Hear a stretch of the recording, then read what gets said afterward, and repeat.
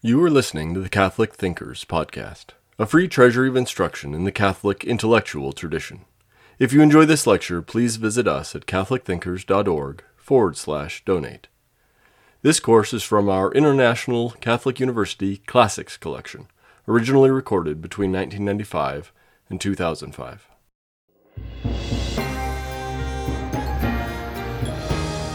Welcome to the International Catholic University.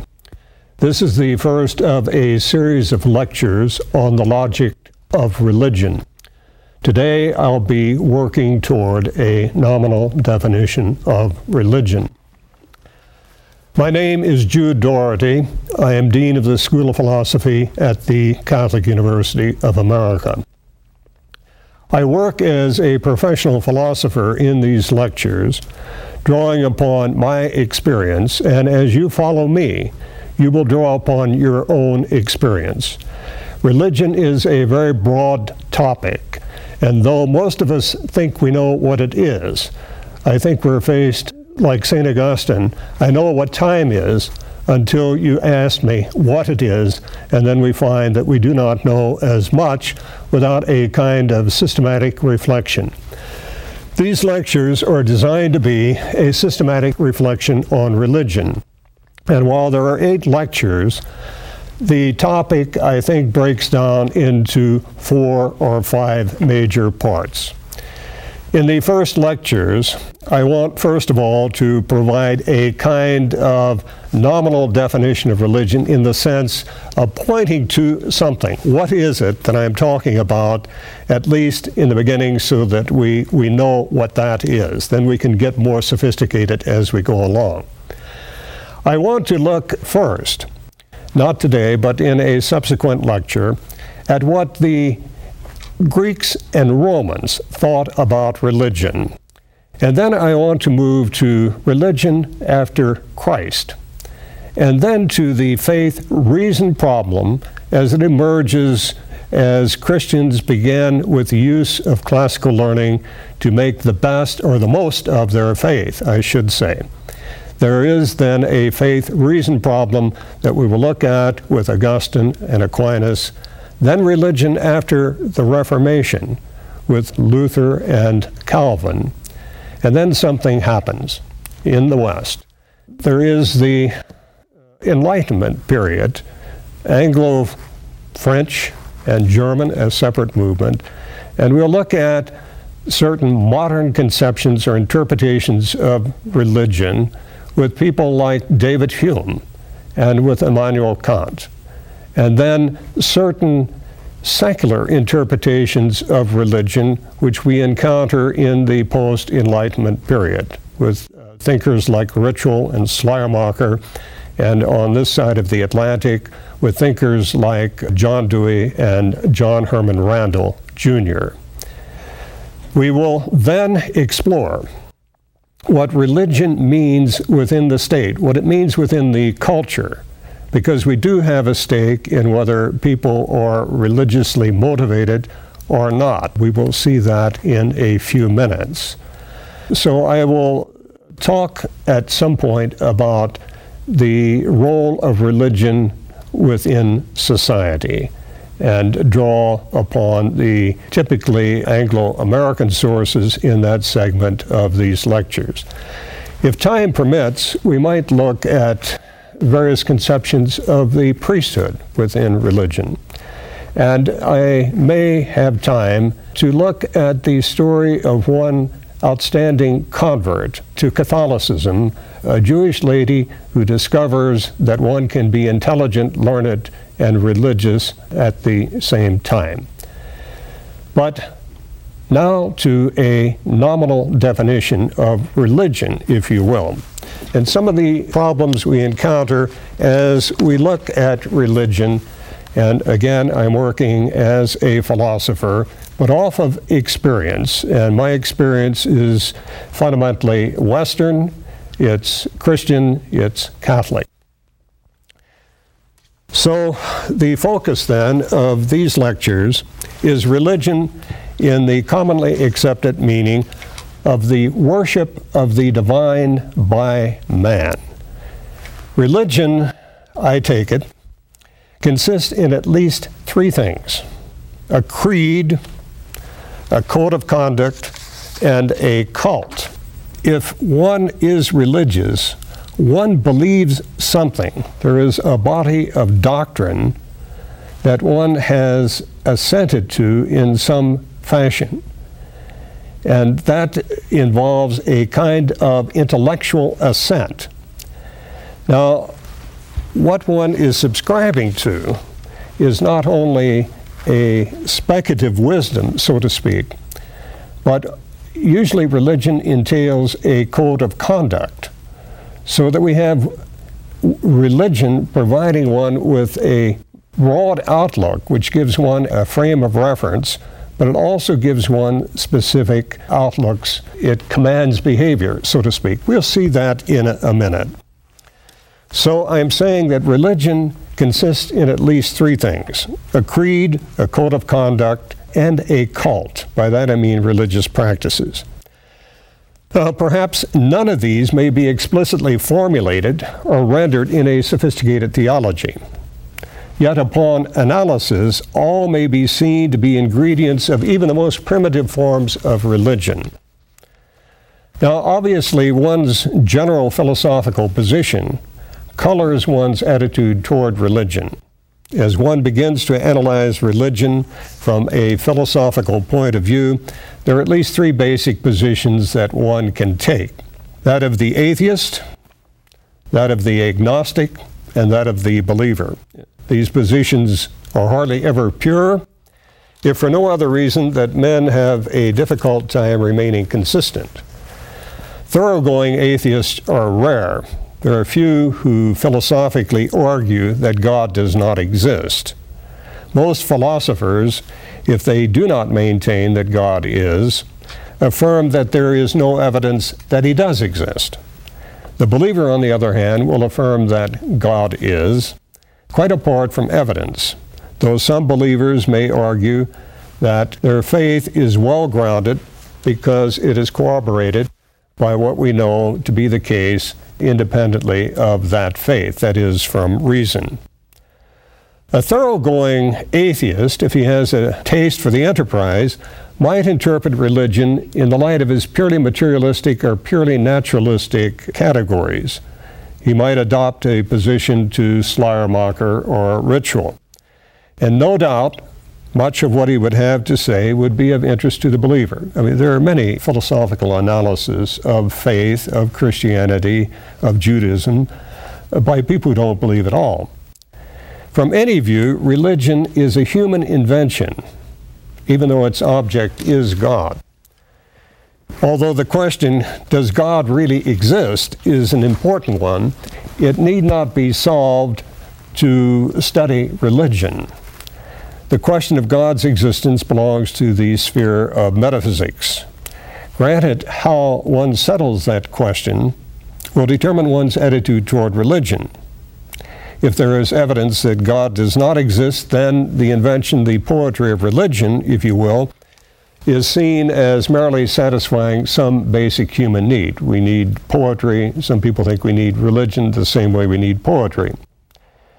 Others may regard the religious outlook as just nonsense. Some may regard it as a benevolent force in human affairs, others perhaps as a detriment to society. The American philosopher John Dewey, who has had a tremendous amount of influence on education at all levels in the United States, regarded religion as divisive in the sense that it divided man from a this world concern to things otherworldly, with the consequence that one did not pay enough attention to the affairs of this world. Dewey thought that religion was indeed harmful, particularly in the area of morality. And that philosophy of education, just practical aside, that caught on, and we do have trouble even posting the Ten Commandments in this nation's public schools.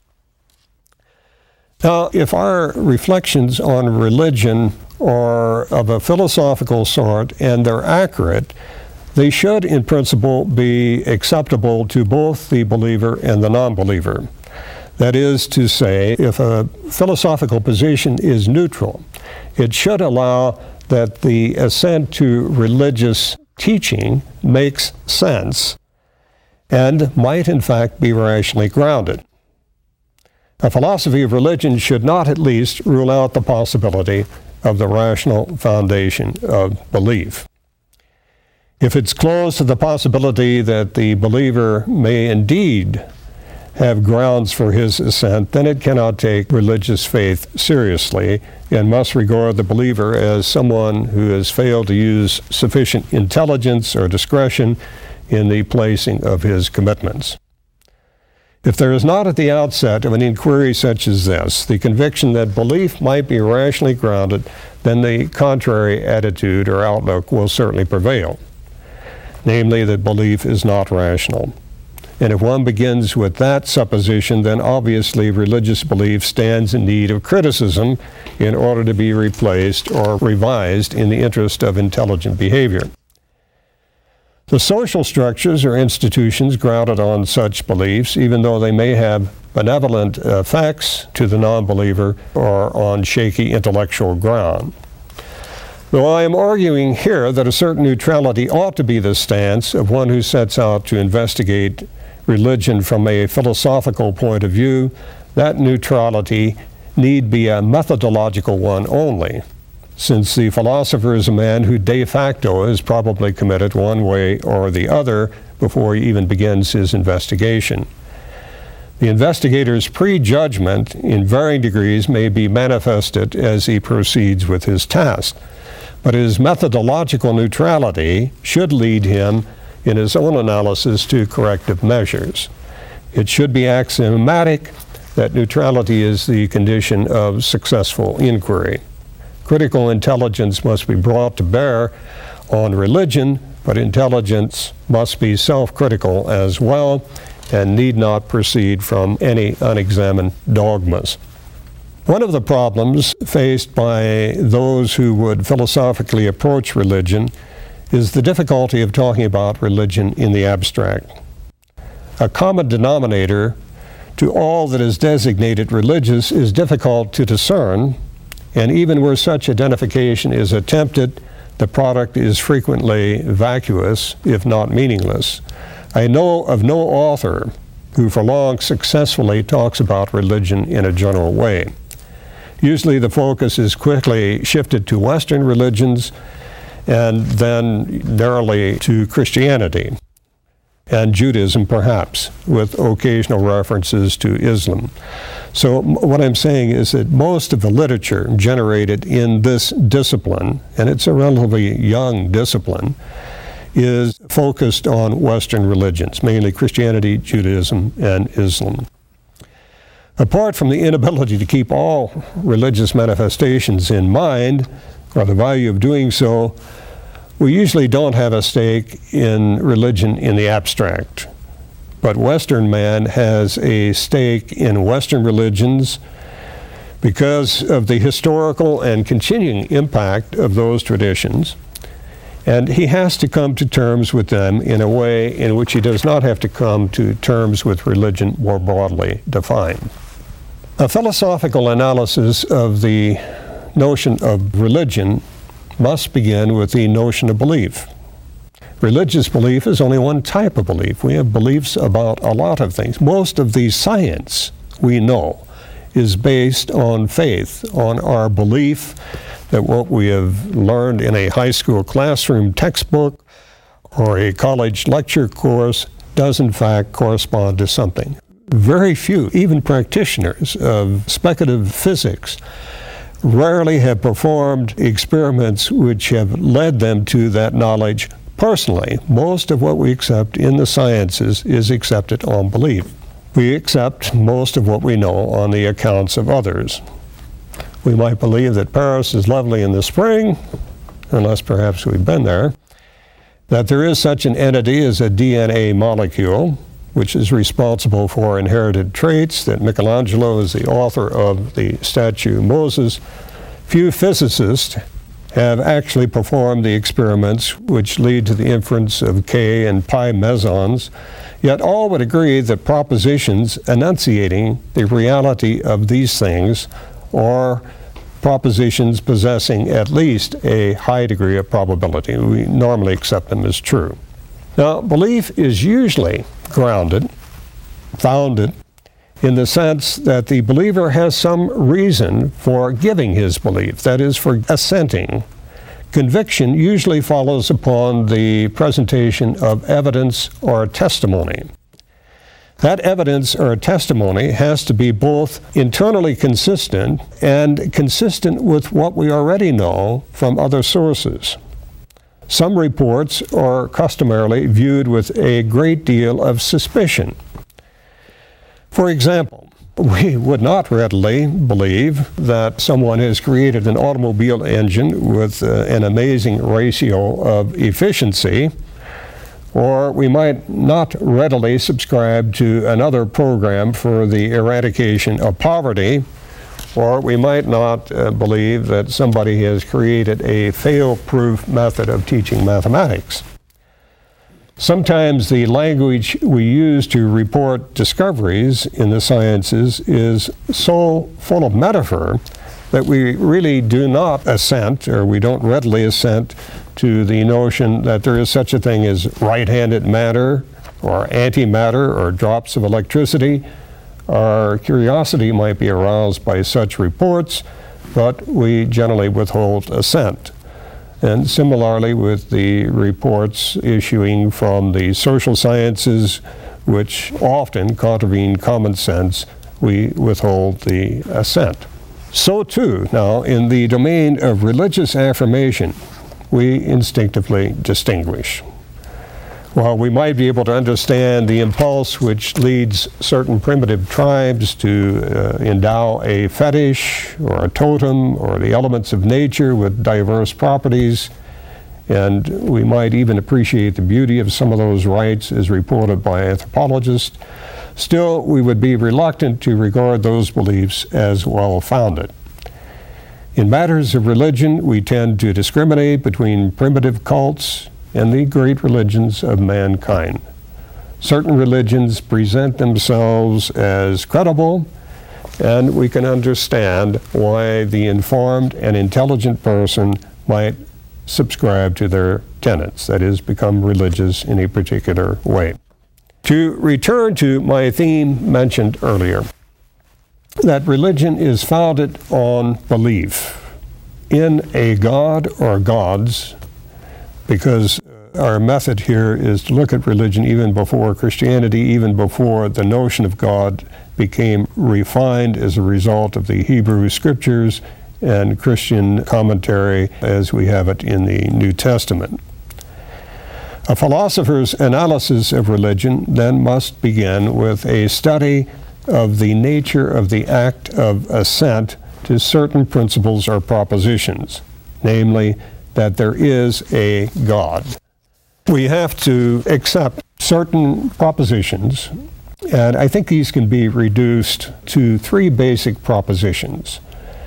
The way I find them articulated is that there is a God, that reality consists in more than spatial, temporal, physical, and mental events, that history is guided and controlled by non-human forces, that individual existence does not terminate with the cessation of bodily processes.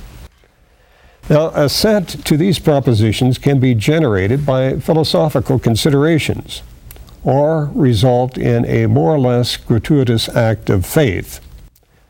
Faith I am defining, for my purposes here, as the personal act of assent to propositions acknowledged to be true, but for which there is no evidence, scientific or otherwise.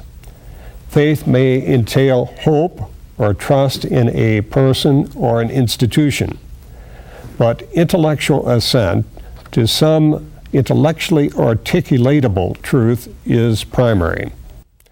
A religious act of faith, though similar to other acts of faith, differs in its object. Its object is God. and in the conviction that for at least some of its propositions, no evidence is forthcoming. Now, I don't want to deny, and we will see plenty of evidence for it when I discuss Greek and Stoic notions of religion, I don't want to deny that there can be a natural religion generated from purely philosophical considerations.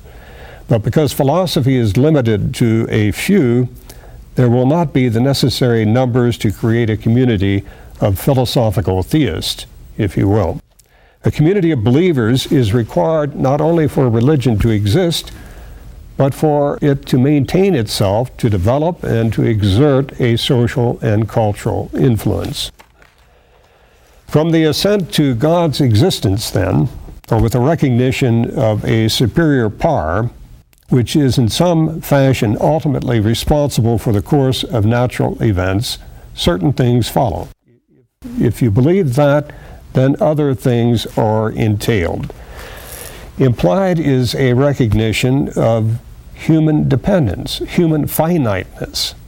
An admission of dependence may lead to reverence and love of God.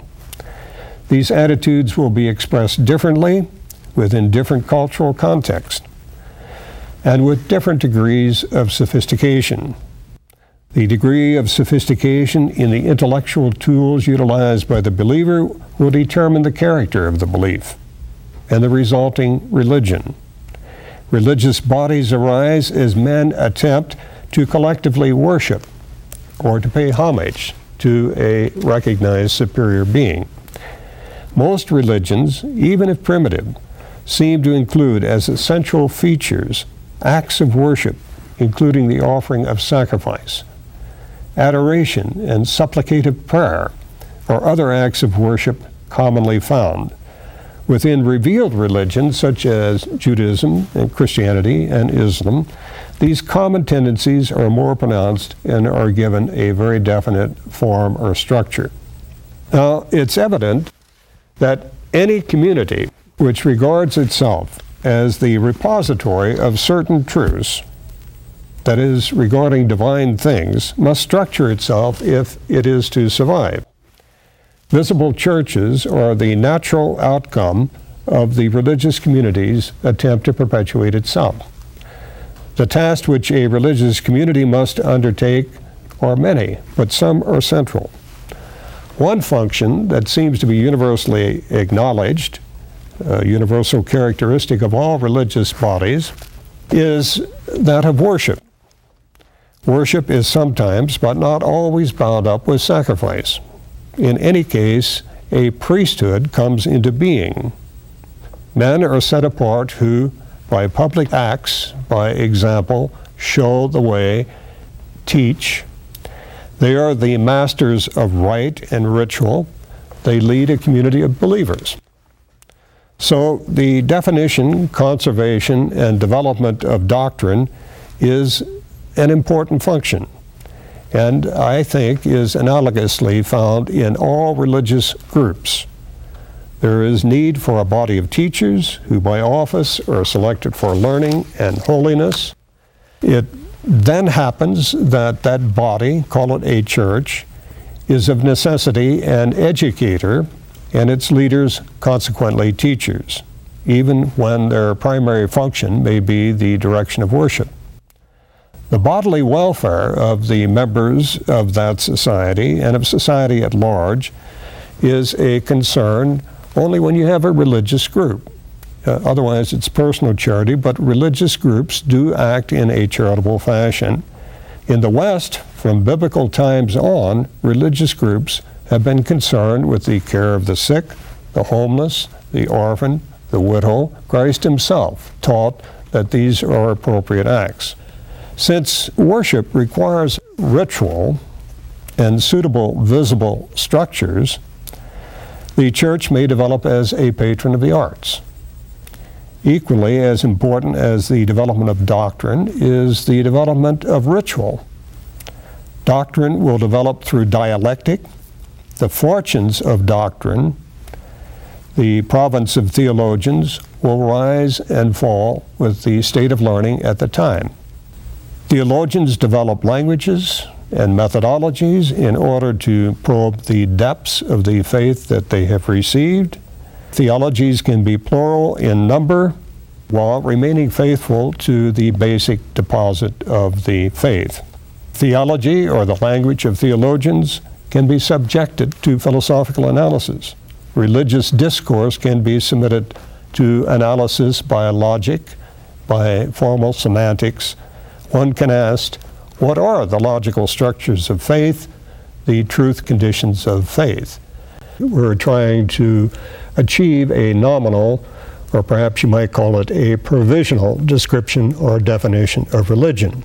To this point, I think we've pointed to several things. One, that religion presupposes assent on the part of the believer to a body of doctrine, and that doctrine is both what we would call speculative and practical. That is, it consists in a way of looking at nature in relation to oneself, nature in relation to God, oneself in relation to God, putting things, as it were, in the broadest perspective possible. That's wisdom. But that wisdom entails also relating that to one's life. If one believes in the brotherhood of mankind under the fatherhood of God, then one may take a slightly different attitude toward one's neighbor than if he did not believe that. And similarly, if one believes that the grave is the end of man, then one prepares as if death is the end of it all. But if one believes in life eternal, in contemplative union with God, then one orders his life in a different way. So assent to a body of speculative truth for the religious mind also entails a morality, if you will. Now, another aspect is that religion appeals those truths, and especially as they come to us in Christianity, those truths generate not only an intellectual response, but also an affective response. One can relate to the person of Christ. One before, let's say, an image of Christ, relates in a affective or in an emotional way. You can form a union with God through Christ.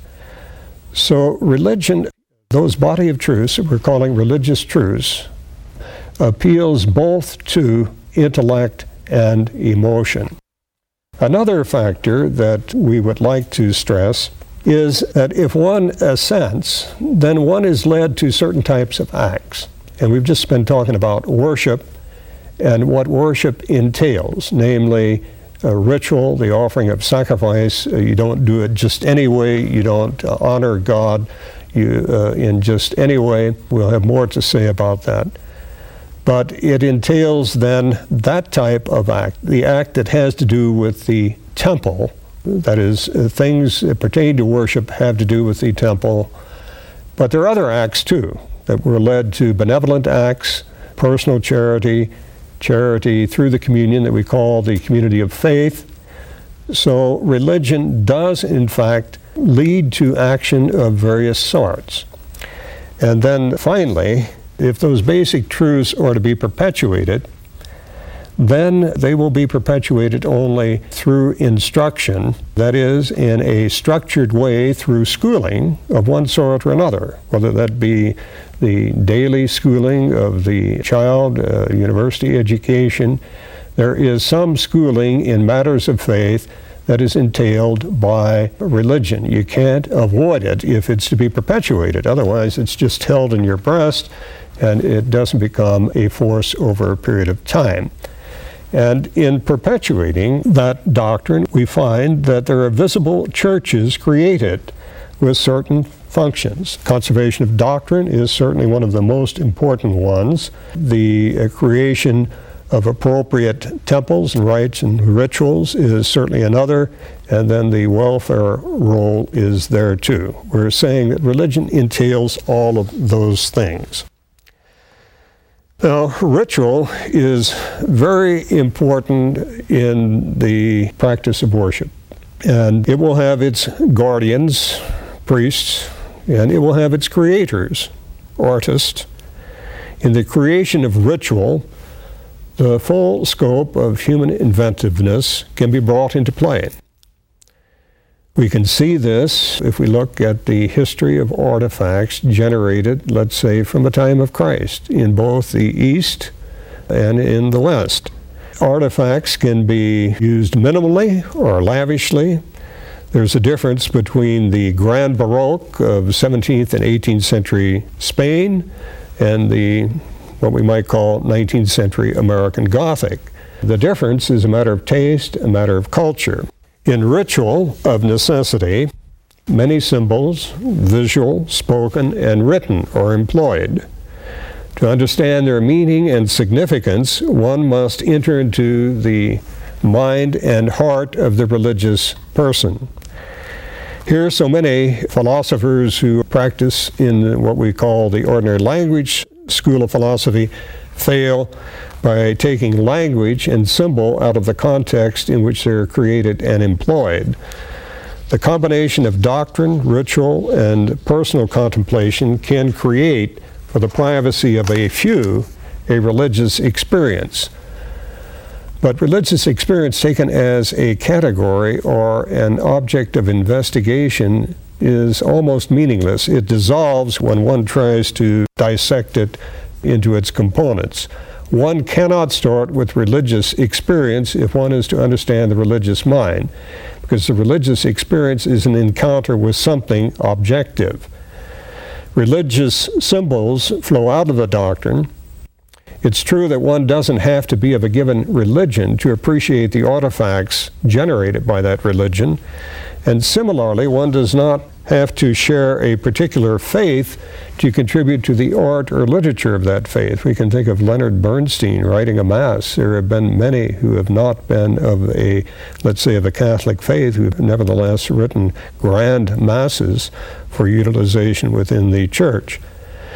But to understand symbol, one must understand it within the beliefs which form its matrix. And symbols can be many, they can be multifarious, including everything from words to incense. They serve a variety of purposes. There's a certain refinement in the use of symbols. The ability to think analogically is said to be a mark of intelligence. Similarly, the religious way of symbolizing, of celebrating, and of marking passages of the seasons of the year is usually a very civil way and is similarly a mark of intelligence. People love pageantry, the occasion when the humdrum is replaced by splendor. Given the variety of minds, and should we say hearts, to be reached, a plurality of symbols are required. And the reaching can be done well or not. It can be beautiful or not, elevating or not. At its best, Bernini's Colonnade or Michelangelo's David. At its worst, a dashboard crucifix or dime store Buddha. Symbols similarly can have levels of meaning. The crucifix can symbolize, same crucifix, Christ's instrument of torture, his death, can symbolize Christianity in general, one's faith commitment, among other things. And so too with the sacraments of the Church. Baudelaire, who was no believer, wrote, and not without reason, that priests are servants and secretaries of the imagination. That's where symbol comes in. The master of symbol can lead one by appealing to one's imagination, to the imagination, to intellect. A further comment on religious experience as a point of departure. It should be noted that there is nothing particularly religious in feelings of contingency or dependence, or in the awe felt upon the perception of the grandeur of the universe. Against David Hume, it could be argued that man is not by nature religious, that religion is rather culturally induced. Religion may be natural in the sense that primitive and not so primitive man have in fact drawn the conclusions that human events are contingent upon the forces of nature, and that behind those forces there is a mind which ought to be acknowledged in worship and placated by prayer and sacrifice. But such naturalness is grounded on references commonly made from judgments. And if those judgments are not made, the inference is not drawn, and the religious impulse does not follow. I think what I'm stressing here again is that there is a set of beliefs, a set of propositions, doctrine that can be formulated that is assented to, and that's the basis of religion in the individual. Now, there is a key question that we need to look at, or at least mention in the beginning, that whether religion stems from the non-rational aspect of the race, or whether a human being's intellectual equipment leads him to acknowledge a fundamental dependence on a transcendent being. Those who seek to place religion on a rational footing affirm that either reason is in some sense forced to acknowledge a God, or that belief makes sense even if God's existence is not rationally demonstrated. Those who deny a rational ground while still acknowledging the naturalness of religion place the origin of religion in man's emotional makeup. How one understands the emotions is of obvious importance. Do emotions follow perception, or are they initiative of themselves? One's theory of religion is in some sense contingent upon one's theory of knowledge. Let me try to say that in a different way. Do we believe in God because of some felt need on our part, which acknowledging God, let's say, as a father, leads us to feel more secure about ourselves in a tumultuous world? Do we invent God out of kind of a felt emotional need, or is there a ground for belief? We will deal with that question when we take a look at a modern interpretation of religion such as Sigmund Freud's, where the emphasis is placed on felt need rather than on a kind of discovered necessity. I'm willing to argue that religion is more a matter of culture than innate disposition. On this view, religion is learned as everything else is learned. Think about your own experience of religion. Where did you learn to, as it were, be religious? Or where did you acquire the fundamentals of your belief? It was probably at your parents' knee, so to speak, or in the early stages of your formal education. Religion is thus passed in a cultural way. But now, if there is little learning about things divine, and we see this as people emerge from decades of being cut off from their traditions, such as in Eastern Europe or in China, for example, where there simply isn't any knowledge of what we would call the fundaments of the faith. Where that knowledge is not available, then the rest does not follow. If divine revelation is denied, if there is no known evidence for affirming the existence of God, if this becomes culturally acknowledged, then religion should disappear. Now, some are claiming that something like this is occurring in the United States as people become progressively illiterate in religious matters. Much practice simply is not taking place. Feelings of finitude and dependence remain, but such cannot be identified with religion, though religion does place those feelings in a larger context. Certain religions at least satisfy and encourage precisely because of their explanatory value. If one holds that emotion follows knowledge, then if I know there is a God, I will worship and I will order my life accordingly. And on such a view, I don't invent God because of a felt need for him. With these reflections behind us, I turn to a secondary theme in order to get a hold on the phenomena that we're calling religion. This has to do with the value of religion. It should be evident that individuals have a stake in the philosophical investigation of religion. That is, they need to know about it in a critical fashion in order to form supported and consistent judgments, adopting or rejecting a mode of life which includes worship. An uncritical childhood acceptance must give way to a mature and reflective commitment if religion is to remain central in one's personal life. But let us shift the question from personal to civic value. Does it make a difference whether men believe in God and worship? Does society have a stake in the presence or absence of religion?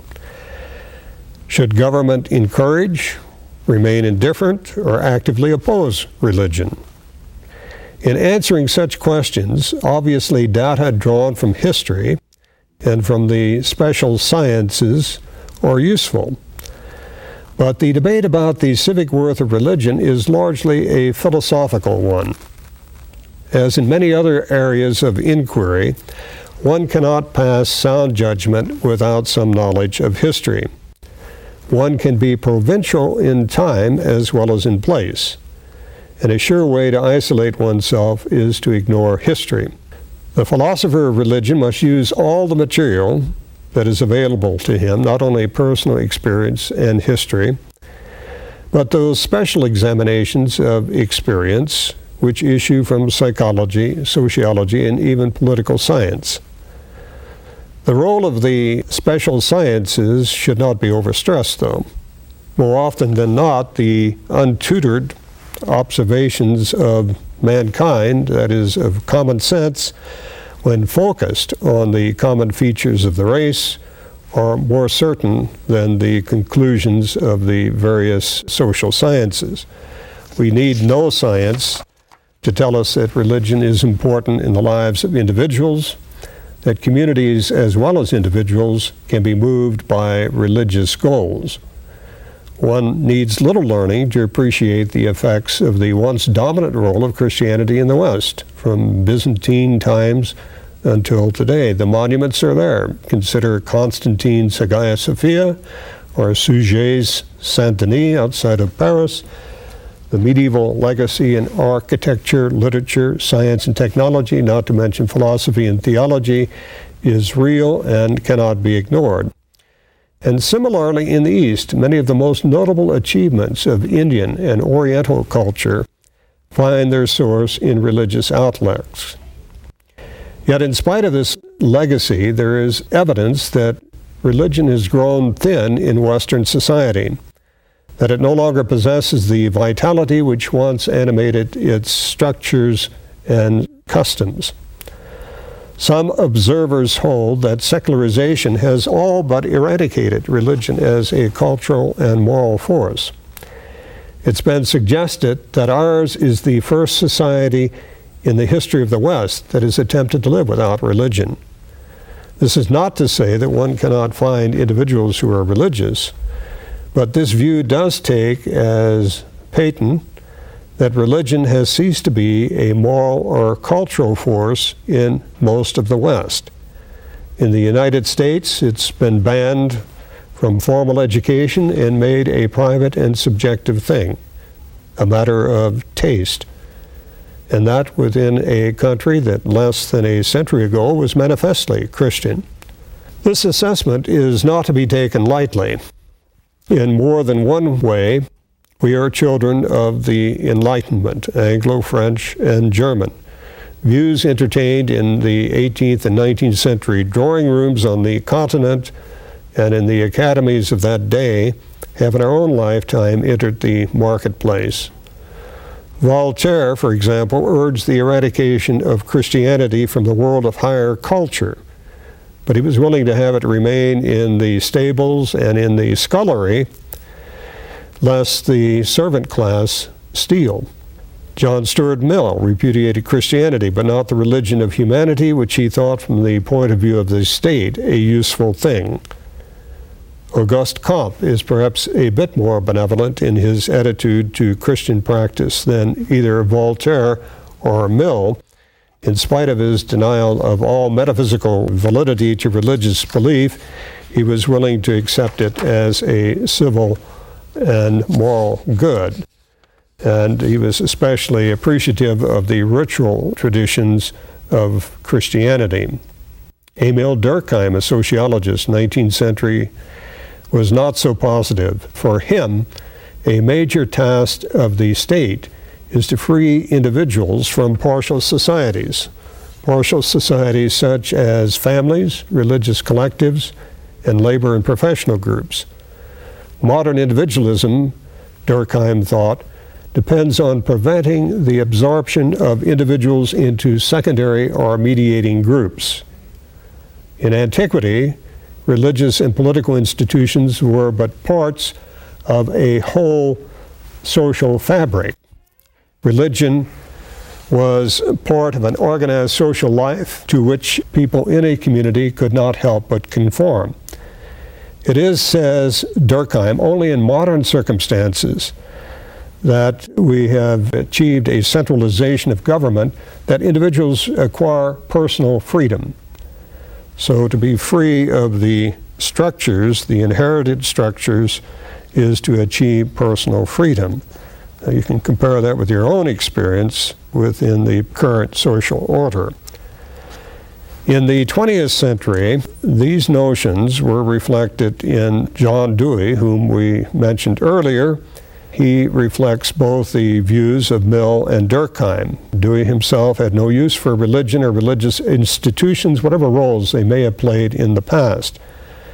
Religion is an unreliable source of knowledge, certainly, and even in spite of contentions to the contrary, of morality. Many of the values held dear by religious are worthy of consideration, and they should not be abandoned. But a proper rationale ought to be sought for those deemed commendable.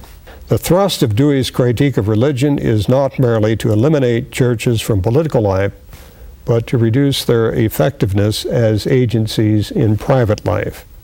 Religion is deemed socially dangerous insofar as it gives practical credence to a divine law and attempts to mold personal and social conduct, I should say, in conformity with norms that look beyond the closed sphere of temporal society in its natural setting.